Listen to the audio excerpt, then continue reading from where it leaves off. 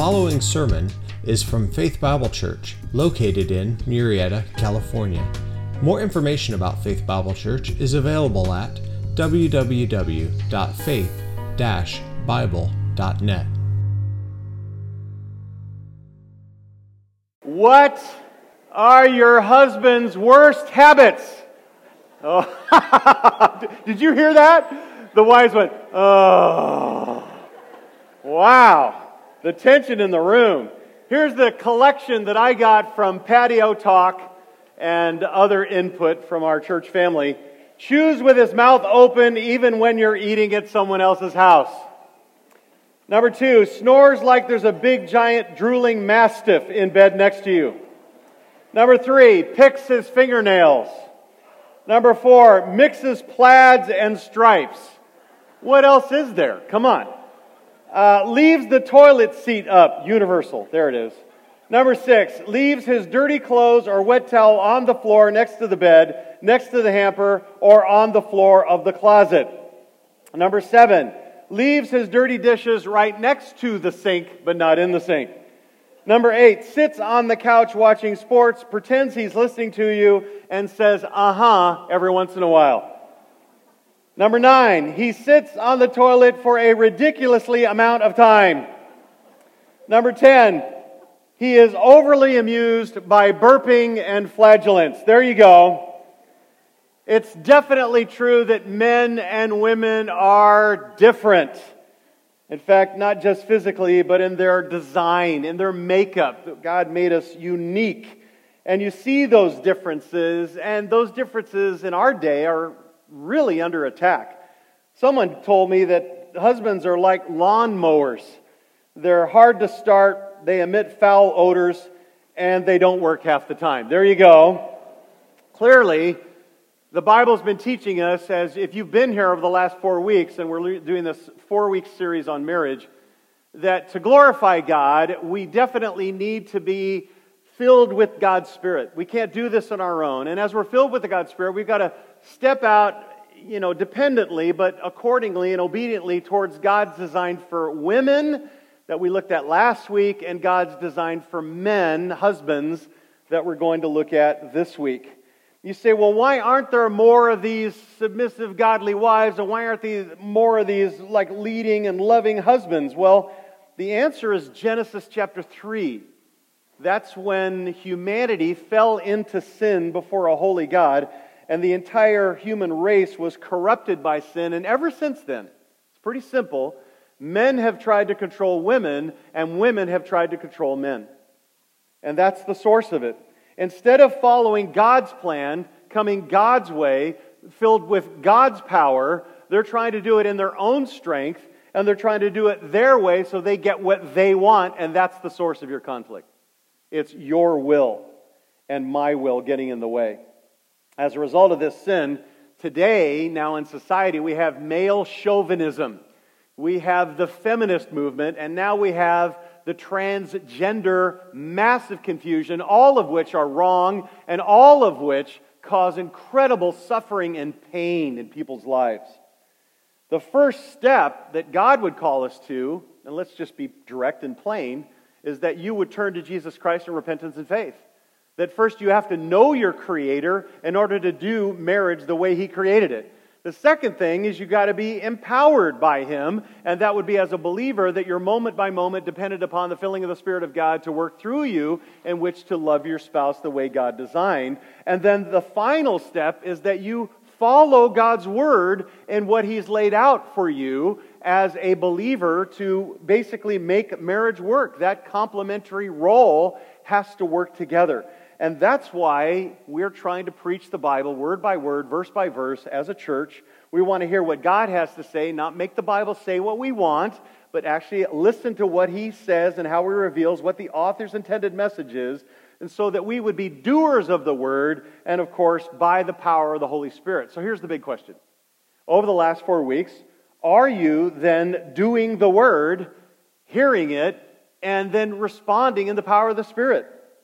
3 weeks ago, we looked at the context of Ephesians 5:22 to 33, and that was the book of Ephesians, the entire book. And I listed those points for you again in your outline because they're vital for you to understand. If you're going to live out verses 22 to 33 in Ephesians 5, you got to have it be in the context of this entire letter, the letter of Ephesians. So you can't ignore God's sovereign purpose for your marriage, which is talked about in chapter 1, which is to live for the glory of God.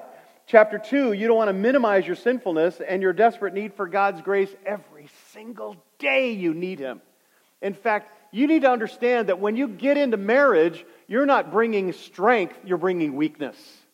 And you need God's strength in order for it to be what God intended it to be. Chapter 3, you don't want to be overlooking the incredible love of God to fill your heart. In other words, Jesus makes it very clear that He is the source of love for your spouse, not your spouse. You're not into marriage trying to get from her or get from him. You're there to give from God to them. That's the way God designed it.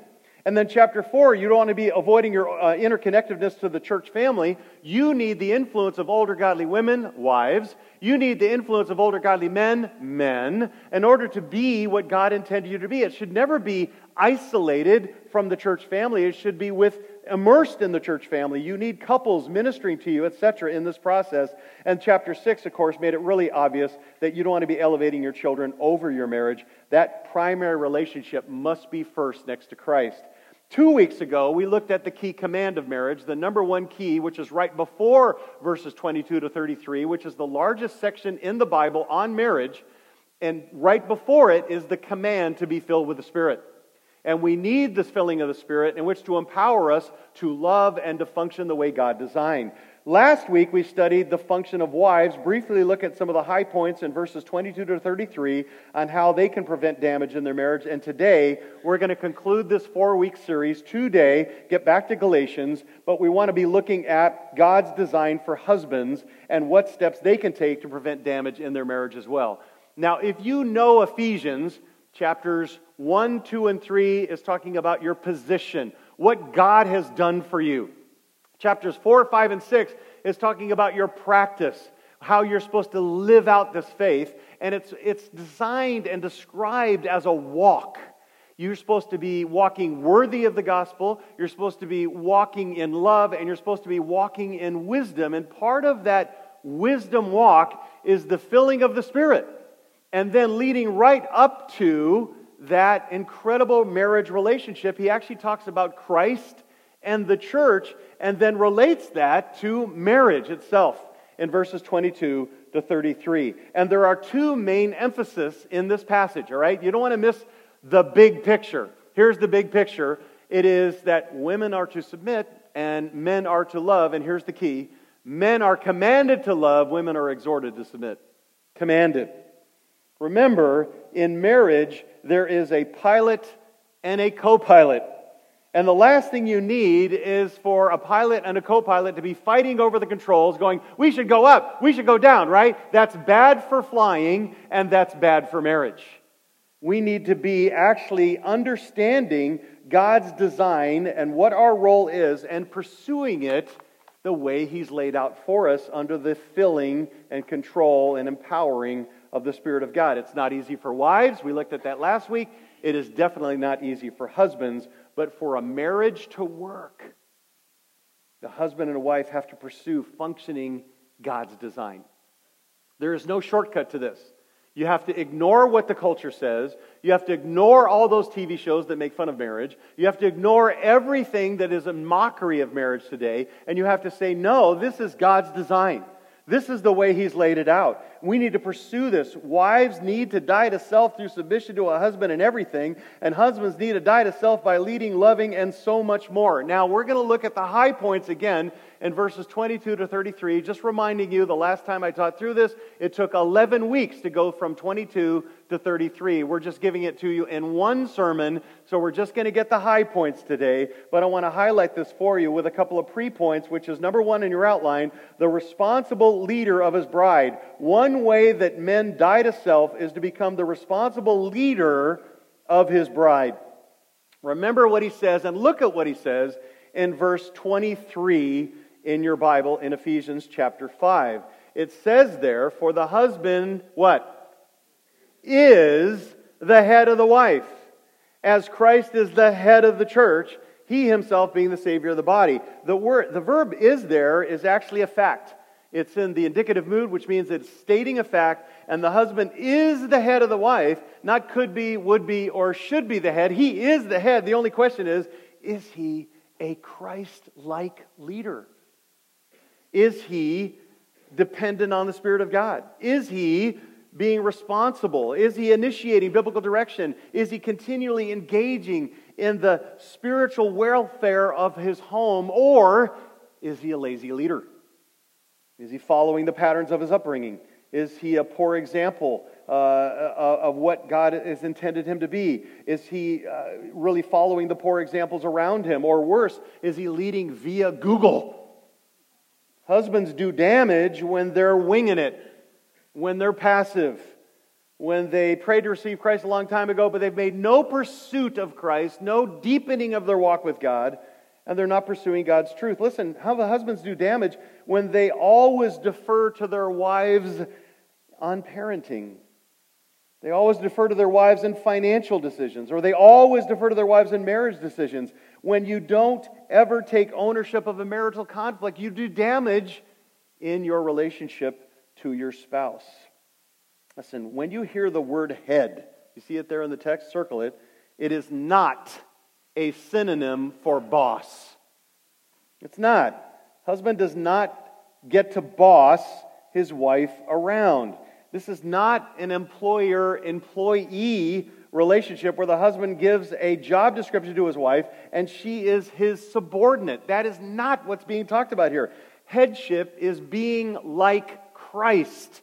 It's being like Christ. Jesus had a bride, the church. The husband has a bride, his wife, and they're to treat his bride, his wife, like the Lord treats his bride, the church.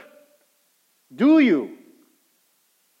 Now, men, married or single, let me spell that out for you. Look at those little letter A, letter B, letter C there. Husbands must pursue their bride. You initiate. Write down, you initiate. It's your job to keep the marriage fresh. Now, Jesus doesn't sit back and wait for us to pursue Him, right? He pursues us. And as the head, a husband pursues his wife and that marital relationship. That falls on you as the head. Letter B, husbands must set biblical Christ-honoring direction. Under the providence of God, you are the one who is dealing with issues. You're the one who's taking care of future needs. You're the one who's taking care of future responsibilities. Maybe your wife's highlighting some things. She's alerting you to things like insurance or savings or budgeting or kid problems or house problems, whatever, or even in your marriage. But you're the one who sets direction. That's God's calling and headship. And then letter C, the husband repents and restores first.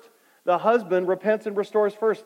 Did Christ, answer this question out loud, did He wait to restore you to Himself? Yes or no? No. He initiated. Christ initiated. You as the head must be the first to humble yourself at an impasse. You must ask forgiveness. You must ask forgiveness to restore the relationship like Christ. That's your job. You say, Chris, that won't be easy. That's right. It's going to be difficult. There will be times when it'll be extremely difficult. So, I have permission. She's here today. I can tell you this honestly. I've told you this before. Not a surprise.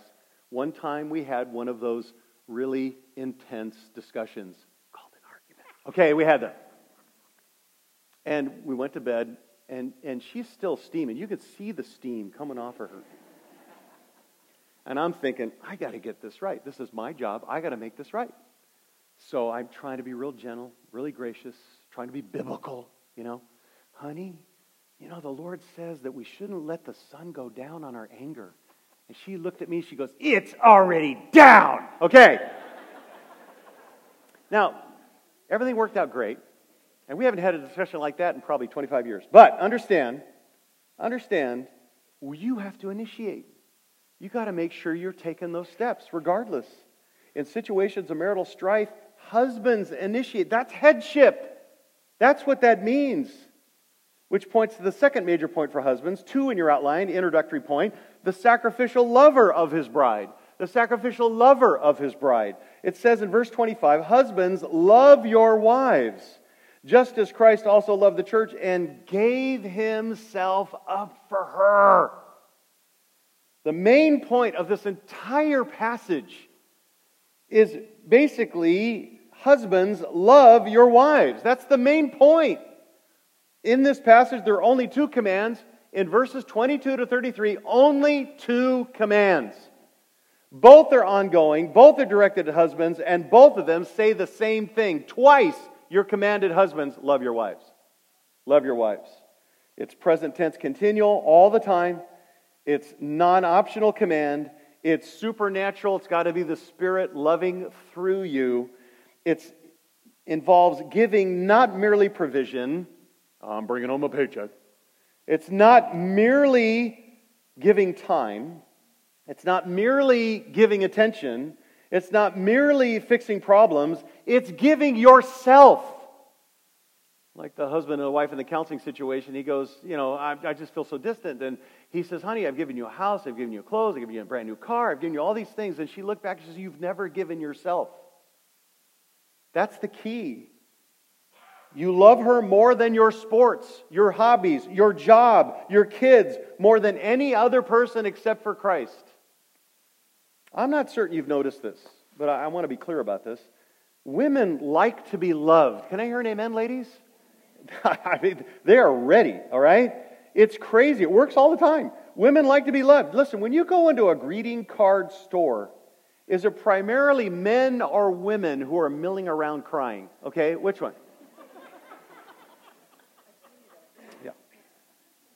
Women love to be loved. They're natural receivers of love. And only a woman who's been abused or neglected or harmed has a hard time receiving love. That's why a man has to be so careful and women must cling to Christ and forgive. But when the Bible says, husbands, love your wives, it does involve your heart. It does involve feelings. I still adore my wife. I think about her all the time. I think about her with emotion. Sometimes I feel like the junior hired who just got on the carnival ride. I mean, I got the blue light special. I got the golden ticket, Charlie. I got it. God gave me that, and I'm wiped out by that. I can't believe that the Lord gave me her. Really. Love does involve emotion and joy. It's described in the Bible as delight. But in the Bible, love doesn't just feel. Love does things. Love obeys. Love, write it down, sacrifices. What's he say in Romans 5:8? But God demonstrates His own love. How does He demonstrate His own love towards us? In that while we were yet sinners, Christ what? He sacrificed. Agape is sacrifice. Jesus Christ died for us. His love compelled Him to act. Love in the Bible is not merely sentimental, it's action. It's giving sacrificial behavior. It's giving up what you want to do at the home with what needs to happen in the home so you can honor Christ. God's love does things. And if it's God's love and the marriage is going to work, men have to do things. They need to forgive. They need to restore. They need to show the powerful love of God, how it changes people when you encounter it. Singles, write this down. Here's the definition of biblical agape love is sacrificial action to benefit another. You're there to benefit them to the glory of God. Remember, it's for Him, according to the Word of God, but you are to do that. God's love, and God loves because it's His nature to love. It's His nature to initiate sacrificial action. It's not in our nature, it's in our new nature. It's our new nature. In fact, husbands, you're commanded twice here in this passage to love your wife. So I want to take a look at what it looks like from the passage and make it hopefully as practical as I can. Again, only honoring the high points of this particular passage. But the main point here is love means husbands die to self by sacrificing themselves, providing security. Like sacrificing themselves. Now, Paul describes how this works out several different ways in marriage. We're going to look at three of them. First, in your outline, men love by treating their wives as the most important person on the planet. The most important person on the planet. Is she your preoccupation? Is she your delight? Is she your treasure? Talking about your wife. Do you think about her? And watch this. Maybe write this one down. Everything you do with her in mind. Everything you do with her in mind. I mean, everything you do. How will this affect Jean? How will this affect your spouse? Everything. Husbands are to be her number one fan.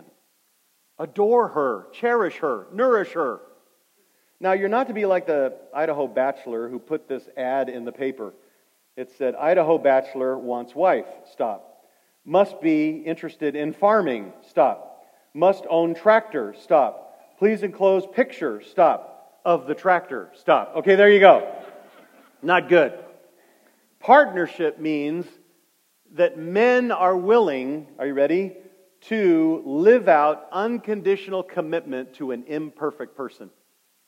An unconditional commitment to an imperfect person. Again, 525, husbands, love your wives. That's agape. Sacrifice for your wives, just as Christ also sacrificed for the church and gave himself up for her. You see, let me put it to you practically. There are three kinds of love. This is oversimplistic, but it's true. There's if love, there's because love, and there's anyhow love. Okay, if love is conditional. I love you if you do this, or if you are this way. Because love is also conditional, and since I love you because you do these things, or because you are this way or aren't this way. But anyhow love is unconditional. Anyhow love says, regardless of what you do, I love you. Regardless of what you are, I love you. That's what he's calling us to. That's biblical leadership. Sacrificing for one who is sometimes unlovely and someone who doesn't deserve it, but you do it anyway. You want marriage to change quickly and radically? If you're really struggling, this week, every day, just do 3 sacrificial things that you've not done for your spouse before, and just do them every day this week. It'll change your marriage. Just this week. Not manipulatively, but you're practicing love. You're sacrificing. For the believing husband, it's always women and children first in the lifeboats on the Titanic. In other words, on this sinking planet, after Christ, it's your wife who's rescued first. It's your wife who's sacrificed first. It's your wife who's thought about first in everything. What's the measure of your love for your spouse? How much are you willing to sacrifice? How much are you willing to inconvenience yourself? Will you prefer your spouse's needs over your own? So here's a test, okay? Let's make it fair. Here's the test. You're watching your team in the Super Bowl. Or maybe, you were watching the World Series and you were really worked up about it. And your wife, right then, as your team is on the cusp of winning or losing, she needs to talk to you. Will you talk to her with the television off and the remote out of your hand? Now that's sacrifice. Now, sadly, you know that this test is unfair because no godly woman would ever interrupt her man watching his favorite team, right? It just wouldn't happen. And for some of the wives in this congregation, it'd be like, don't you be interrupting me while the Super Bowl's going on. Okay, but do you love your spouse with anyhow love? Anyhow. Will you believe the best about her regardless? How far does the tape measure stretch? Really, how far does the tape measure stretch in your love for your wife? So I brought my tape measure, right? So is fast food okay on a day when it's really been bad? And you're like, okay, I'll just bring it home. Is you going to clean up the sink after you get cleaned up in the morning instead of leaving it all drippy and whatever and all stained and all that kind of stuff, and she's got to do that for you? Have you really ever decided to completely provide for your spouse so that she can be a worker at home if that's what you want? Do you fix things around the house necessarily, that need to be done? When's the last time you got a sitter and you made a reservation and you just sit there and listen to her? How far does the tape stretch? Singles, this is you. There you go. Understand, Song of Solomon The book, actually the theme of Song of Solomon is romance. It's not an analogy. It's a literal wedding between Solomon and a Shulamite. There's romance in the courtship, but the weight of the book is the romance is in marriage. It belongs in marriage. Understand, when's the last time you intentionally planned something to show your wife you love her? How much personal sacrifice is involved? Because the more the sacrifice, the more genuine the love. Ask her this question today. We've got 3 questions, just like the ladies did last week. Ask her, honey, in your heart, do you believe that next to Christ, you are the most important person to me? This is an aside. Wasn't planning on saying this. If you're planning on being in ministry, there's a few of you in the room.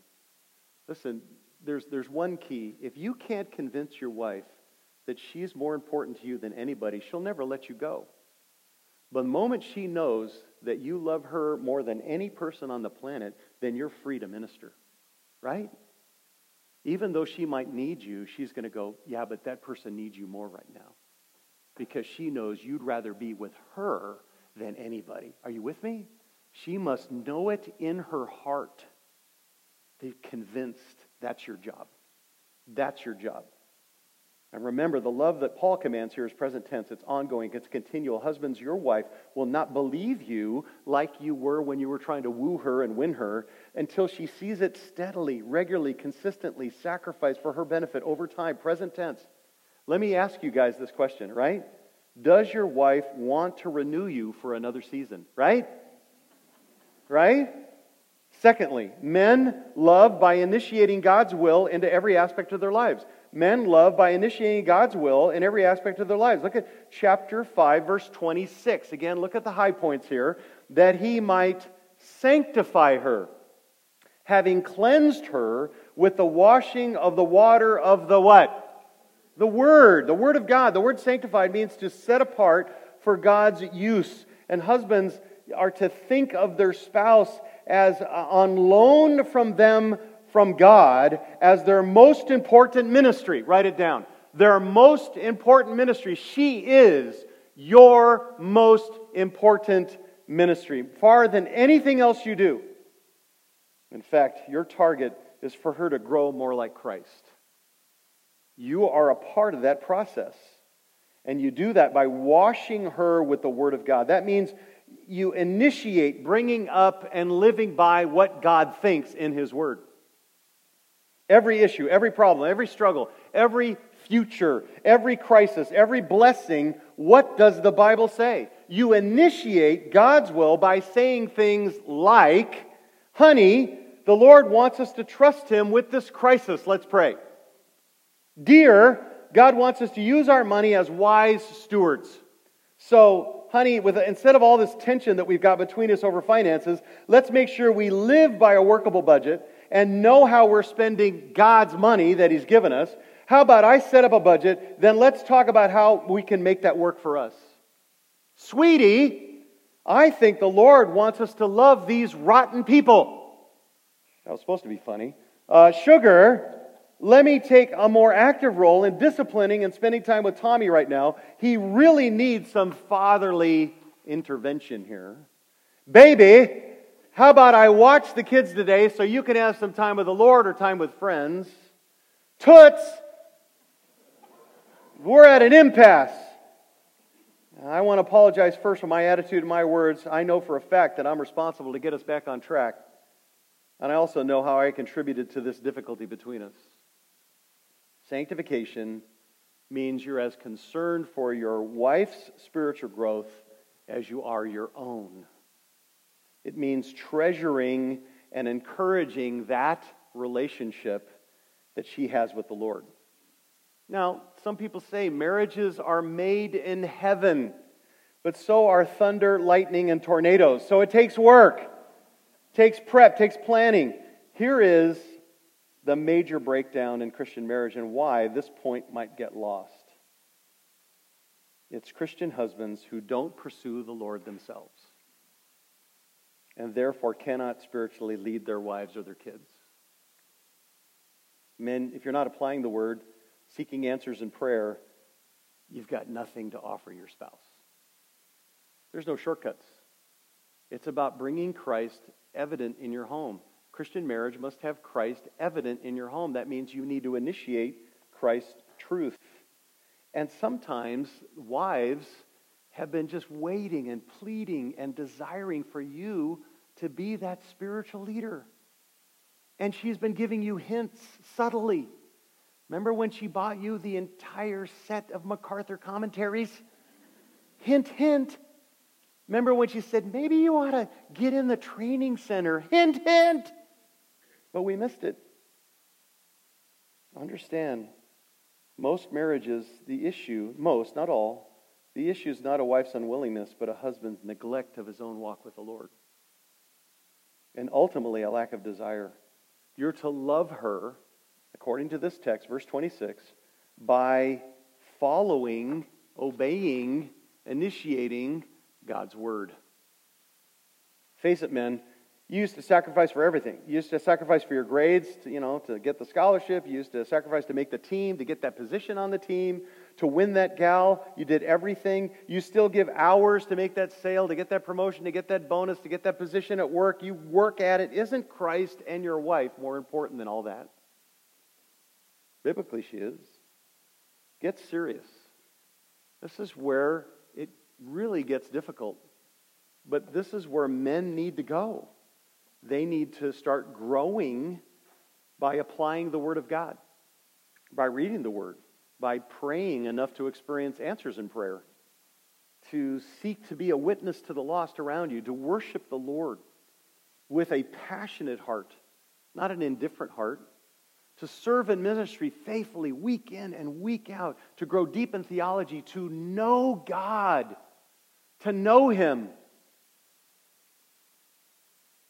It'll probably require accountability, an achievable plan, a change of schedule, and honestly, friends, some of the stuff that you do as a family have got to be abandoned. We have busied ourselves with so many things that the main things are absolutely dissed. It just can't happen unless you're going to pursue Christ, and you're going to have to fight to maintain that kind of endurance, the kind of endurance that gets up after you fall and fail, because you will. There are no, I know this is shocking, ladies, perfect husbands in this room. Not one. Not even close. We don't get there till heaven. We're in process. But we got to get on the process. Ask her, would you? Dear, are you convinced that I want God's will over everything in our lives? Singles, it's the same thing. You say, oh, this is all about marriage. No, it's not. Do you want God's will over your friendships? Thirdly, men love by cultivating an environment of growth and safety. Men love by cultivating an environment of growth and safety. Ephesians 5:28-30. So husbands ought also to love their own wives as their own bodies. He who loves his own wife loves himself. For no one ever hated his own flesh, but nourishes it and cherishes it, just as Christ also does the church. I want you to look at two words there. I just highlighted them. Nourish and cherish. Look at them. Nourish can be translated to make grow, to feed. Cherish can be translated to tenderly care for and protect. Now, there's a lot of symbolism in all this, and it is used biblically to talk about the kind of thing about growing plants or gardening. That's what I think about. None of us can make a plant grow. You can make a plant grow, but we can create an environment for that plant to grow. We cultivate the soil, we plant the seeds, we water, we fertilize, we check for bugs, we pull weeds. We can cultivate the environment. Listen, that's what you're doing, men. When you love your spouse, you sacrifice to create an environment that encourages growth in Christ. Your wife, your kids need to see that the things that honor God are most important to you. And it needs to be absolutely clear to them. They should never doubt that. Not let's just stay home from church this week. Who needs to get the kids the youth? That should be, no, I want my children and I want my family to be where God wants us to be and to do what God wants us to do. Yeah, are you understanding? That's what he's talking about. You know, interesting enough, men have a problem with this because they're goal-oriented. You know, my dad, when we went on vacation, he was goal-oriented. Anybody had a dad like that? That's why my dad, he started with the gas tank full and everybody's bladder empty, right? And he drove until the gas tank was empty and everybody's bladder was full. And God helped the child whose bladder was full before the gas tank was empty. I mean, it was a big deal. Very goal-oriented. Listen, guys are like that. Men work really hard to woo their wives. Focused attention. Then the wedding. After the wedding, something happened. They got their goal. They won their wife. Now they got a new goal. What? Career. Within 6 months, there's less courting. When the kids come, it can disappear, and wives will say in counseling, he's changed. Before we were married, we talked till midnight. Now he grunts, rolls over, and goes back to sleep. Snores. All he wants is food, sex, and the channel changer. The fact is, he got his goal. Marriage. Kids. And now he's moving on. But godly men, if you're going to cherish, that includes focused attention. It means adoring continually. Write it down. Adoring continually. You don't move on. Cherishing your mate means you're planning for their future. You're so concerned to cultivate that environment for their growth, you're going to make sure that even if you're not here, they're going to be taken care of with insurance or a will. You're concerned about that. It weighs on you. Nourishing your spouse means you're letting their strengths shine. You work out how you function together. You're balancing their weaknesses. You enjoy the ways your spouse is different from you, and you encourage your spouse to minister in the area where she's gifted so she can be refreshed in her own heart. She can take steps to become more like Christ in that area that God made her. Remember when you were courting and you found things about them that were totally different than you and you got all excited about it? Yeah, enthusiasm about the way God made your spouse cultivates a healthy spiritual environment. You're not the same, not just husband and wife, not just male and female. You're made differently by God. You function. You have different ways of looking at things. And that's one of the joys of marriage. It can be a massive conflict or a massive joy. I mean, I rejoice over the fact that Jean loves word games and I can't spell. You know what I mean? At all. Jean loves jigsaw puzzles, and I really sincerely believe that whoever designed them had mental issues. Okay, so I do. I was born. I mean, the moment I was born, on the table, I was born with a backpack. I was in the high country. I was doing the whole thing, and my wife hates dirt. Okay, so that doesn't work well, but I have to confess to you, to this day, I have never met anybody, who's more selfless, more giving, and more of a helper, and just the sweetest Mrs. Rogers teacher to kids than my bride. Unbelievable. Husbands lead by dying to self. See, how does that work out? Well, first, we just said, sacrificing themselves in everyday ways. Second, always introducing God's Word through your actions and words. And third, creating an environment of growth and safety in your home. Ask your wife, are you convinced I want you to grow and serve and to protect you from all harm? You've heard me say this way too many times, but marriage does not have to be the 3-ring circus, right? It starts with the engagement ring, then goes to the engagement ring, engagement first, then wedding ring, and then ends up with what? The suffering. Okay, it doesn't have to do that. It's going to take work, effort. And the work is the labor of faith. Faith, depending on the Spirit of God, following the Word of God. Now, this is a little lengthy, so stay with me. Sermon's not over, but let me give you these final closing points here. A godly husband, letter A, will work at his marriage. I know of a husband who thought that he conquered the problem of trying to remember his wife's birthday and their anniversary. So he opened an account with the florist, and provided them with dates and instructions to send flowers along with an appropriate note signed, "Your loving husband." And the wife was thrilled for a couple of years at the newest display of affection and attention, and all went really well until one day when he kissed his wife as he came home, and he said offhandedly, "Nice flowers, honey. Where'd you get them?" Oops. Husbands, your wife doesn't fit into a compartment. Let's see, Wednesday night, 7 to 8, it's wifey time. No, she is next to Christ, your passion 24/7.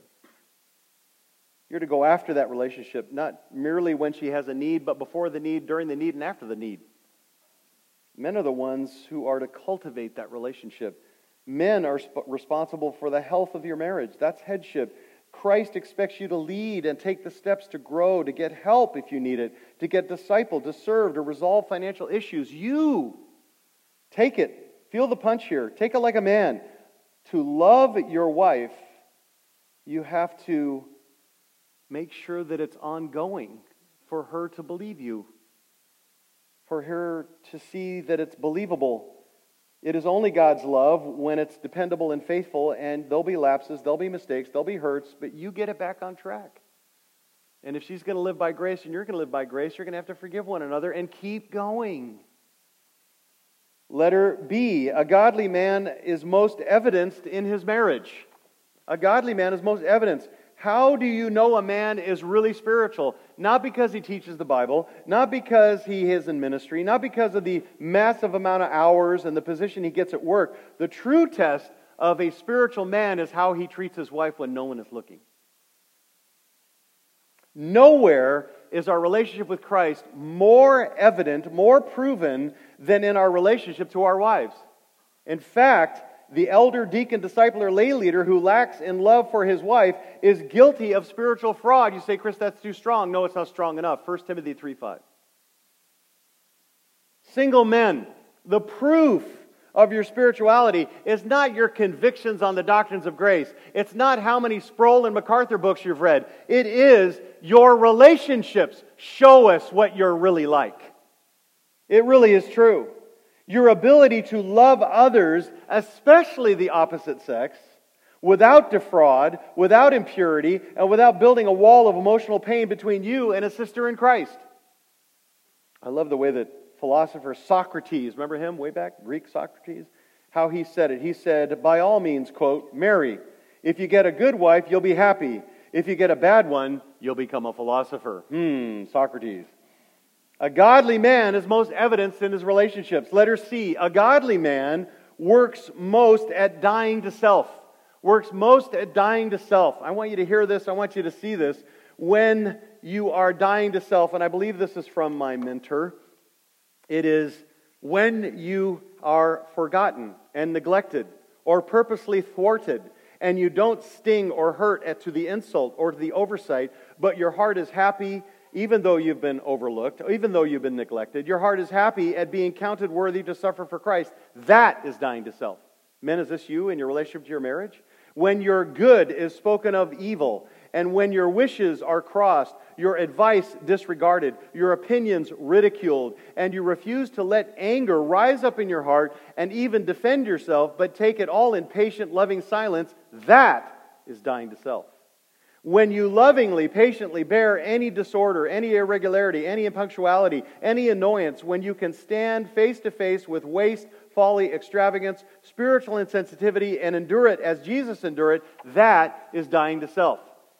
I put it in your outline in microfiche so you could read it later with a magnifying glass. When you are content with any food, any offering, any clothing, any climate, any solitude, any interruption by the will of God, that is dying to self. When you never care to refer to yourself in conversation or to record your own good works or to itch after commendation, when you can truly love to be unknown, that's dying to self. When you can see your brother prosper and have his needs met and honestly rejoice with him in spirit and feel no envy nor question God, while your own needs are far greater and in desperate circumstances, that is dying to self. When you can receive correction, reproof from one less statured than yourself and can humbly submit inwardly as well as outwardly, finding no rebellion, no resentment rising up in your heart, that is dying to what? Self. That's the tip of the spear. That's our goal. That's what we're to be. It's not about us. It's about Christ.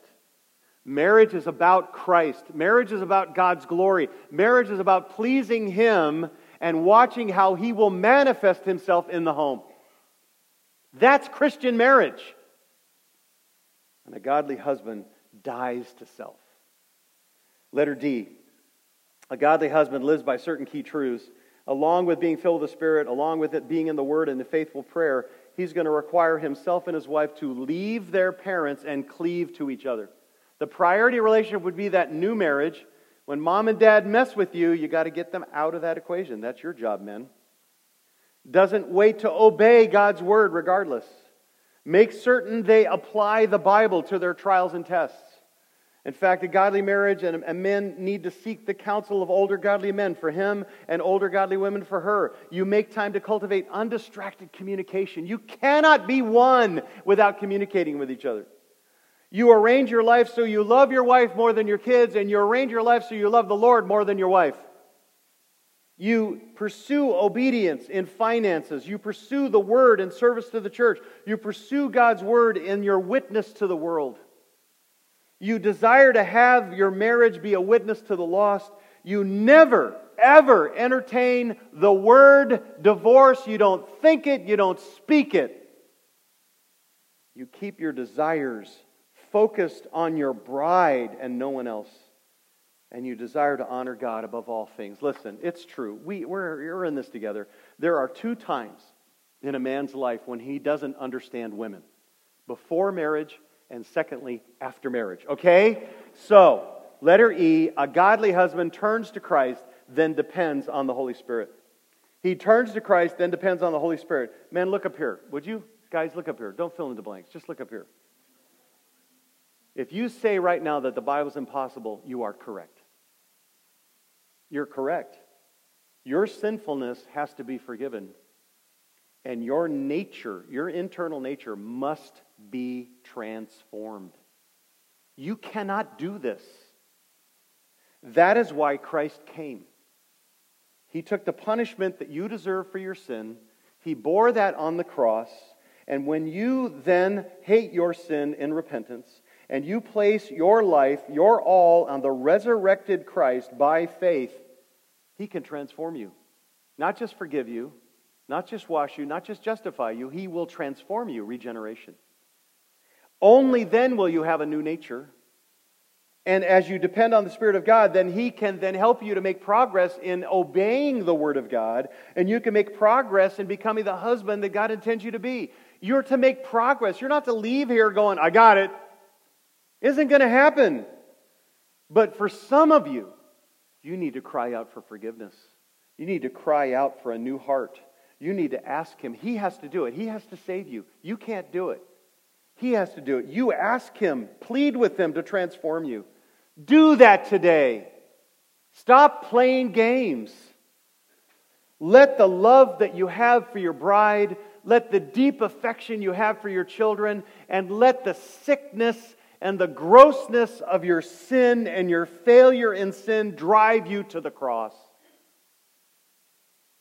to find forgiveness and a whole new beginning. A godly husband will turn to Christ, and then he'll depend on the Spirit. Let's pray together. Heavenly Father, thank you again for your word. Thank you that it speaks so clearly and truly as to who we are and what we're to become. We pray that you might work in the hearts of one or two to draw them to yourself. And Father, for the rest of us, may we just remember that it's about bringing you through your Spirit into the home, and that you are talked about, you are followed, you are loved, and that we're wanting to have things be arranged and under the authority of your word in every area. It seems overwhelming when we begin to understand, but Father, you can help us make progress step by step, week by week, month by month, year by year, so that in coming time, there'll be more of you and less of us. And Father, that you would be glorified. And you would take even some really, really hardcore, difficult marriages here, and you would turn them, as I've seen you've done before, into examples. Couples who actually share and teach on marriage. Father, we pray that you would glorify yourself that way. We love you. We thank you. We ask again that you would receive all the glory. We pray this in Jesus' name. Amen.